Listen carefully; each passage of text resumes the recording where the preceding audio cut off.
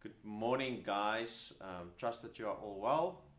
Again, because of the weather, of course, we are a little bit limited to meet in homes, or many of us are limited to meet at homes. But I trust that even in your homes, that you would encounter Jesus.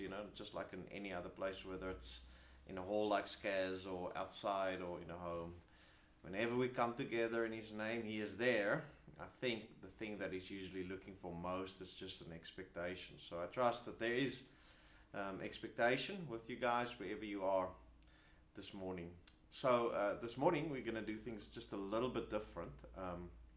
Nicholas here, my friend, he got a dream during the week, and he shared it with me. And immediately when he shared it with me, I thought that there might be something quite significant here for us as a congregation. So I shared with two other people, and just between me and the two other people in hearing and trying to hear the interpretation, I think there was quite a amount of unity that we got and picked up what God wants to say to the congregation. So I think it's quite a key word. So I've asked Nicholas to just come and share the dream, and then we'll excuse him, and then I'll just make a few comments on what I believe God wants to speak to us as a congregation through this dream. So welcome, Nicholas. Thanks for being here, and would you please share with us your dream? All right, thank you. Hi guys. So in the mid of last week, I think I had a dream, and in that dream we were like our congregation were in a room, a big one, and then Carel ordered that all the doors and windows must be closed, and no one should be outside. And we were just there waiting, and it seemed like we were to be there for quite a long time. And then some people like started sneaking out, and Carel was so angry, and he was disappointed, and he tried to call the people back, but the people insisted to go out. And after the people left, there was a screen in that room, and they showed that there was a match, a tennis match between Moses and Abraham. So everybody was so excited, and we were so like happy to see the match. And I asked Carel, Moses is the man of God, and God has been using him so much, has fought his battles. And on the other hand, we have Abraham, who has got faith, a lot of faith. He's the man of faith, and God has been honoring him and giving him so many promises. But between these two, who do you think is going to win the match? And before Carel answered, electricity went off, so we couldn't watch the match, and everybody was so disappointed. And just after that, the people who went out came, and Carel went to open the door. He called them in, but they insisted that they wanted to be outside, So it seemed to be dark outside, and Carel said, "No, you can't be outside, it's dark there." But the people insisted to be outside. And among those people who went out, were married people, and so Carel was a bit disappointed. Like, these people, first were Christians, secondly it was dark outside, that they were not supposed to be outside, but they asked maybe to be given 5 minutes or 10 minutes, that after that they will come inside, but still they were outside. And after that I woke up. That's the dream. That's the dream. All right. So it's quite interesting. So we'll make our comments now. So first, I just want to say thanks, Nicholas. Thanks for sharing. All right. And bless you. All right. So about the dream, I think the first thing that stands out, that I want us to stand still just a little bit, is the Abram and Moses, and just these two playing against one another. I must say, it was interesting. While Nicholas was sharing the dream with me, in my heart there was definitely a desire for the one guy to win. I must say, I was in my heart rooting for the one guy. But there is a point to the fact that we don't see the result of that. So Abram obviously is a man of faith, as Nicholas has shared with us, and he represents faith. And faith accompanies also freedom many times. So the faith and freedom is the one leg. Moses, on the other hand, of course, he is the one that gave us the law. In this instance, we're not at all saying that we should go under the law or promote legalism. But when you think about Moses and that which he represents, there's purity, there's holiness, definitely, and the fear of God. I think in this instance, in the season that we are, what the Lord is trying to say to us is that we should be careful to try and play off these two against one another, meaning that I celebrate my freedom or my faith that caused me to be free more than holiness or purity or the fear of God. Or then on the other hand, have such a settling on at least I'm not doing anything wrong, but yet the heart of faith, the life of stepping outside of the boat and walking on water has kind of disappeared from your Christian walk. It's not to play them against one another.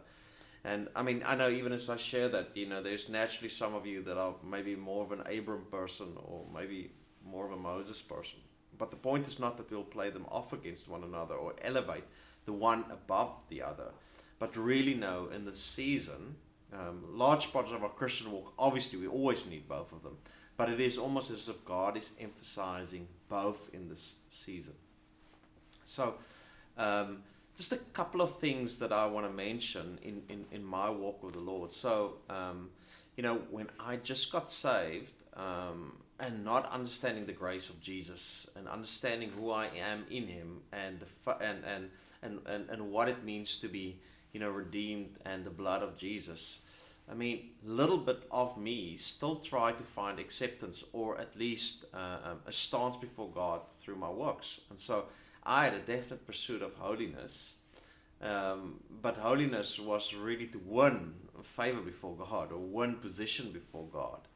Now, I mean, any one of you that have ever tried that, and I think especially in the beginning of our walk, that's a common error that we fall into. And we pretty soon realize that is impossible. And I came for a time then that I was privileged then to see and to understand the freedom, the acceptance that I have in Jesus that is not built on my works or anything that I do, that I was accepted regardless. And my freedom was then such a celebration.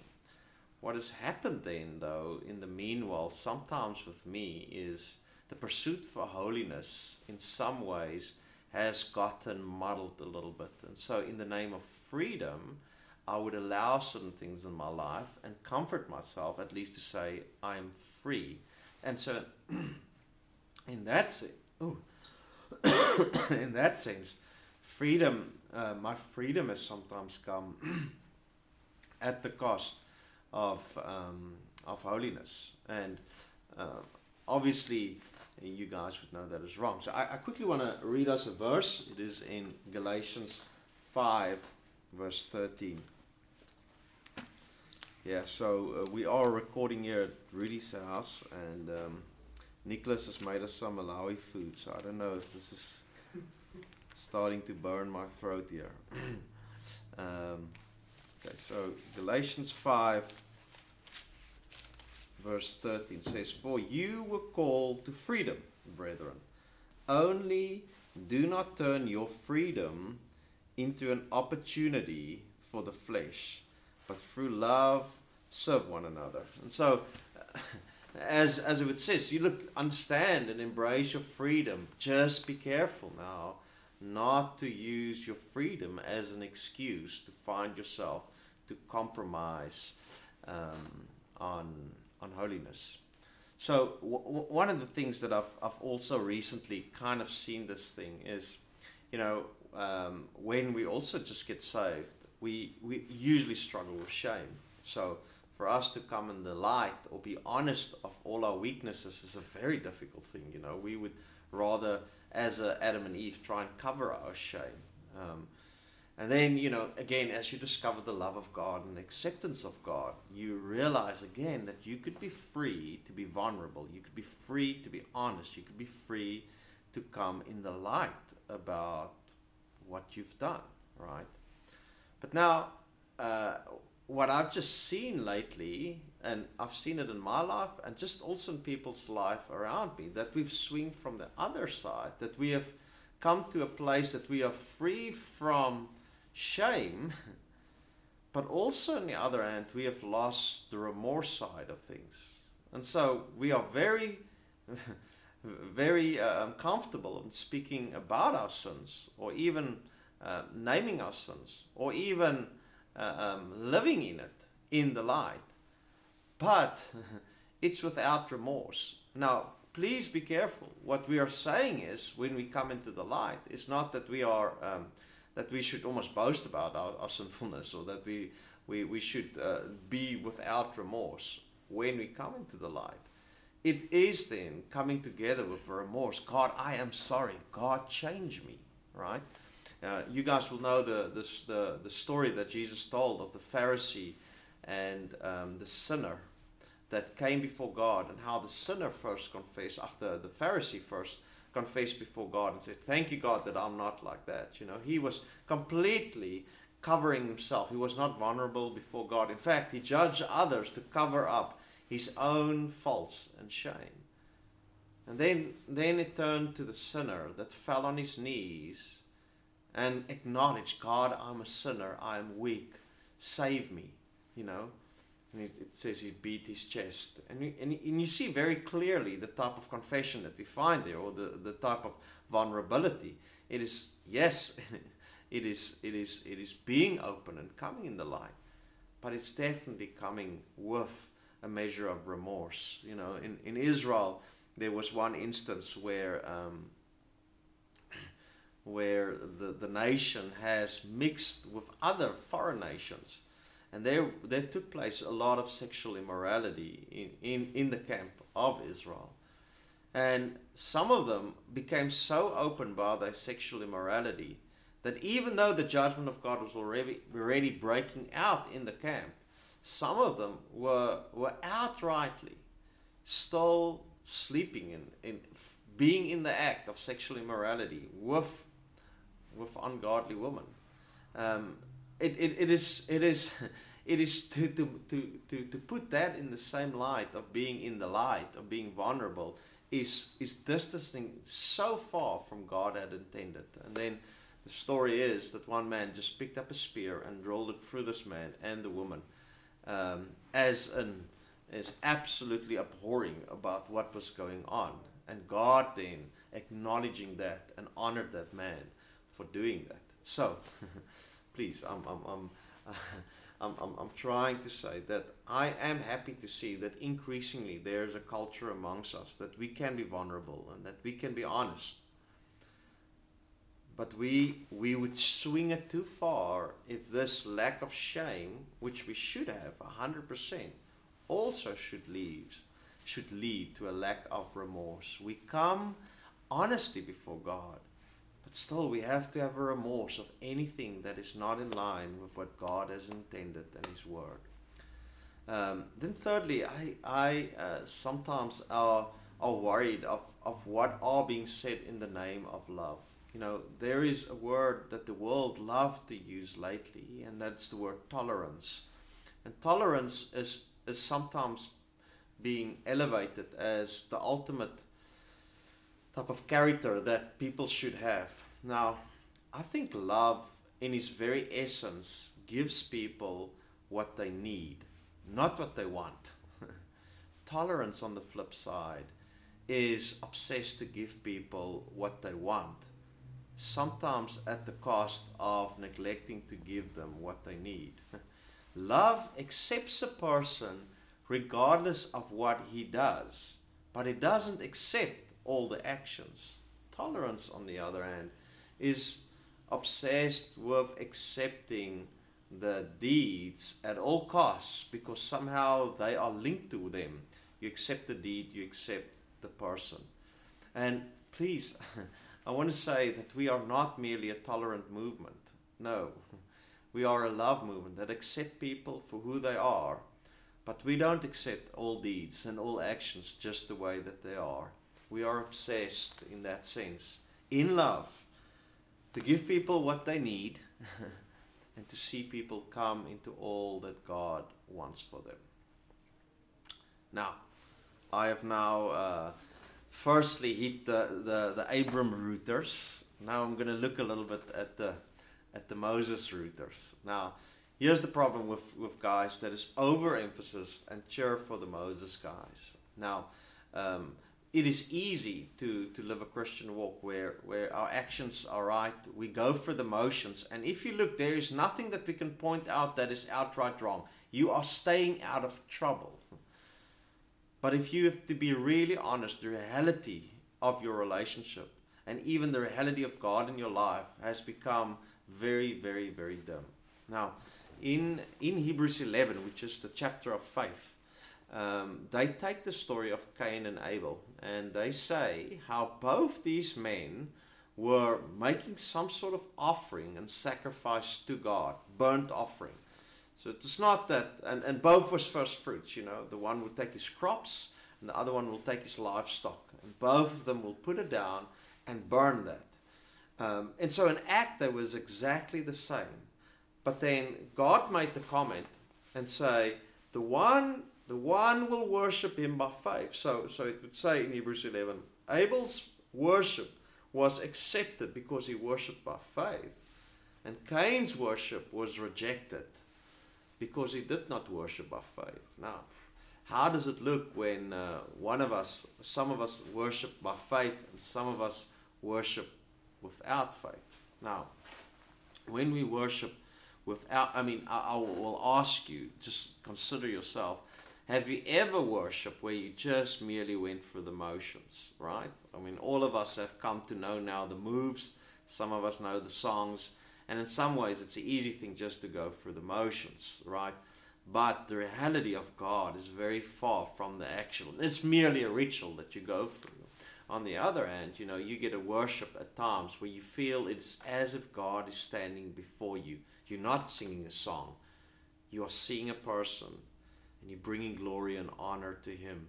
And yes, you have a song because that is what's given to you now. Yes, you have actions because this is what you have. But whatever it takes, you see this person for who he is and you want to bring glory and honor to him. There is reality to it. And what faith does, it brings reality to our walk, where the absence of faith just causes us to go through the motions and do a ritual. So, if I can ask you, if people would look at your life, and I know maybe you live a good life and you read your Bible, do devotion, and really there's no outright sin that people can point out to you. But can people explain your life apart from God? Now, I want to live a life that people have to say, how do we explain that life other than God is alive? It is impossible that what has happened through his life and what has happened in his life, that it could be explained in any other way than God is alive. And if the reality of God being alive starts becoming increasingly absent in our life, even though we are all right, there is a problem. A little while ago I said to Nako, I said, I have such a desire to just have to walk on water again. I feel like there's just been such a long time that I've been kind of stuck in the boat. I've done all, I'm doing all the church things and Christian things, and there's no outright issue, but I just feel so in the boat. And it is interesting how in the same time my relationship with Jesus have definitely gone at a new level, where I have had much more reality in my relationship actually being restored. And it's amazing how as that relationship is just being restored, it just naturally flows out. As relationship is restored, you naturally hear him more. He naturally are the opportunities to hear him calling you out of the boat is just naturally more there. And just out of relationship being restored, I found myself much more out of the boat again than in the previous season. So again, I want to ask you, that in any way, if you are those that can say, well, there's nothing that I'm doing wrong, but actually in God's measurements, you are very much still in the boat. There's a verse in Second Timothy 3 verse 5 where Paul is saying, he warns of certain types of persons, and then he mentions this one group of people that he says they carry a form of godliness, but they deny the power. And, sometimes when my relationship with God is struggling, I fall back on merely relying on a form of godliness. But there's very, very little power or a manifestation of his power. And if God is truly in our lives, if we're truly a people of faith, the reality of his power in us, through us, should be there. All right. So from mentioning these two, I hope that you might see, that the challenge on both the Moses and both the Abram side, it's not the one or the other.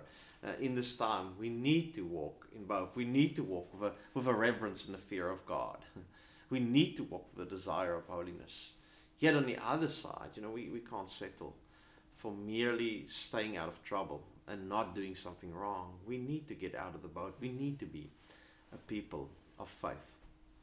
So, then I just need to mention, as Nicholas mentioned, the people that is sneaking out and being out, and at times taking long to be out. Now, I want to read you guys a verse. Many of you would know that. It is in 1 Corinthians, what's it now, 2 Corinthians? I think it's 1 Corinthians 10.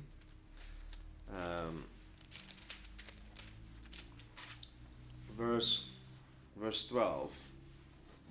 He says, "Therefore let him who thinks he stands take heed that he does not fall. No temptation has overtaken you, but such as is common to man. And God is faithful, who will not allow you to be tempted beyond what you are able, but with temptation will provide the way to escape also, so that you would be able to endure."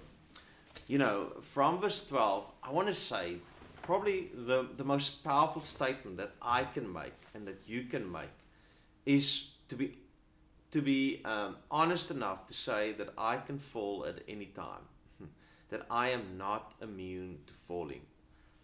And I want to say, beware if something in your heart is telling you or needing to justify to yourself that I would be okay.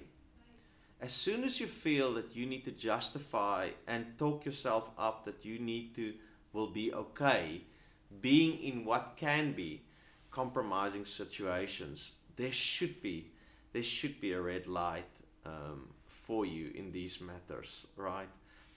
Please let us beware of a pride that think I'm able to stand in places and situations.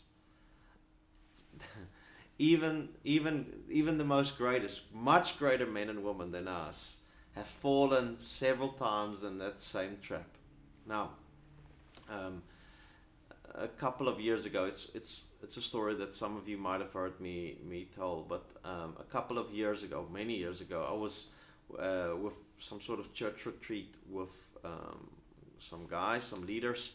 And during the break, we were walking in a type of veld, and my one friend, he was an animal crazy type of guy, and he caught a snake. He had a oar with him, and he put the oar on the snake's neck, kind of to keep him down.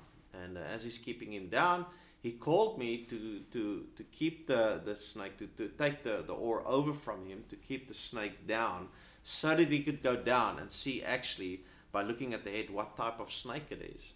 And as I was holding the snake down, I feel like there's really only two options for me here. If I'm going to press harder, I'm going to kill the snake. But if I'm not going to kill the snake and press harder, this thing is going to escape. And I had this feeling that it's impossible for me to maintain this thing. And as my friend went down, looked at it, and at some stage shouted, "There's a boomslang." At that moment, the snake got loose. Luckily, it didn't bite us. It just kind of sailed away. But I walked away there, and the Lord spoke to me, and he said to me, that's sometimes the thing with temptation. So many of us try to maintain it. And I'm telling you, there's really only two options. Either you kill that thing and stay away, or I'm telling you, that thing will get loose and bite you. But it's impossible to maintain these type of things. And some of us might take a position of pride and think, I will be okay. Beware. I know we wouldn't say it in so many words that we are prideful, but really deep in our hearts, that is an attitude of pride. But I think the thing that's even more alarming for me, and I think the greater warning, is that the enemy will make us believe that you can do it without the church in this time, that you could do it without the body in this time. And so, we've come from a very interesting time with COVID. Church has not been as it used to be, and we have been at times isolated from one another. And there's several ways that the enemy isolates us from the body, where we at some stage feel self-sufficient apart from them. The one is the slow tactic, where our hearts just gradually drift.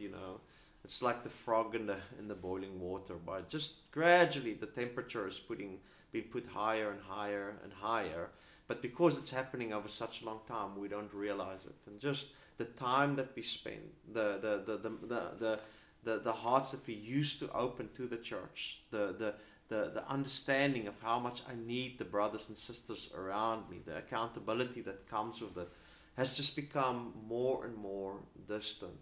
And if you have to look at yourself now, where your heart is, and look at maybe a season a year ago, or however ago, are you as amongst us? Are you as part as you were then? The second thing, how the enemy sometimes gets us, and that's not the long ones. It's more an instantaneous thing, where some offense or something is crept in that kind of caused something in our hearts, that even though we might be together in body, our hearts just drift further and further away. And what happens in our hearts is ultimately in some way and sometime going to happen with our actions. One of the things that has really been a battle for me to be part of God's people is the orphan spirit. Orphan spirit is a crazy thing. It's an orphan spirit will make us feel alone in a crowd of people. We will be in the body, part of the people, and yet we will feel so alone. And that type of feeling sometimes, without any intent from anybody, will give us feelings of rejection. And sometimes what we will do is we will act on this feeling and then isolate us and separate ourselves, to deal with this type of rejection. I want to say the best way that you deal with the orphan spirit, the best way that I've over time learned how to deal with the orphan spirit when these type of feelings comes over me, is to continue to press in, to stick with the brothers, to learn how to be one of us, to learn how to walk out as family, to learn how to take up my place in the house and stick through all of these feelings. And it was through learning how to be a son in the house that ultimately, over time, the grip of the orphan spirit has left me. And then lastly, if there is pride in your heart that I can do this without the church, I don't really need them. Is it really that necessary? I know it might be good for some, but I'm actually fine with it.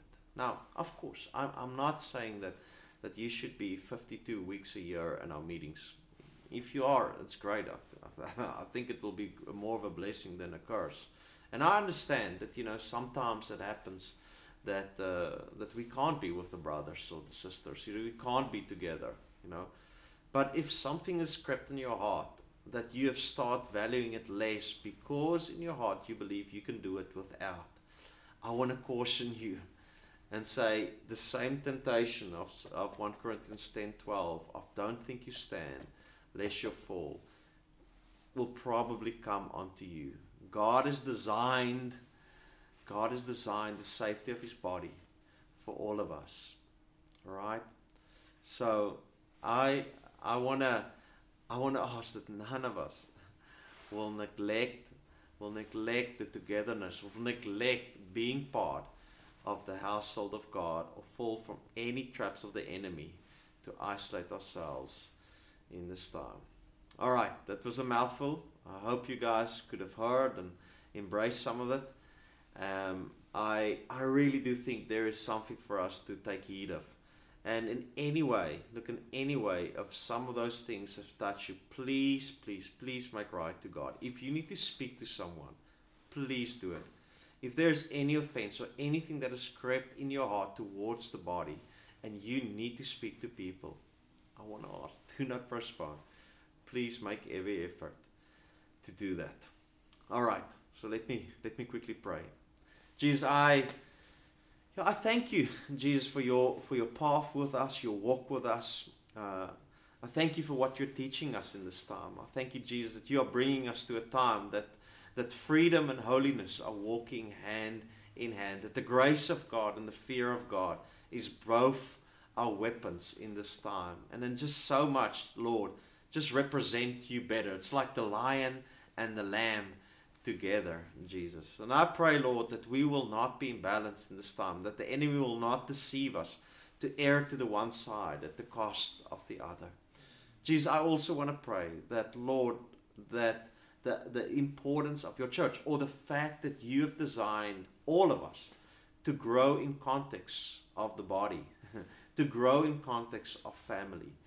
And Father, if in any way, any one of us, Lord, has been just damaged in regards to this, or in any way, Father, we have found ourselves in our heart drift away, or in whatever way, Jesus, I pray, Lord, that there will be a taking heed to the call to return today, Jesus, and that people will be obedient, Jesus, and you will give them the strength to make right and to speak up where they need to. We praise you and we honor you in Jesus' name. Amen. Amen. Bless you guys. Cheers.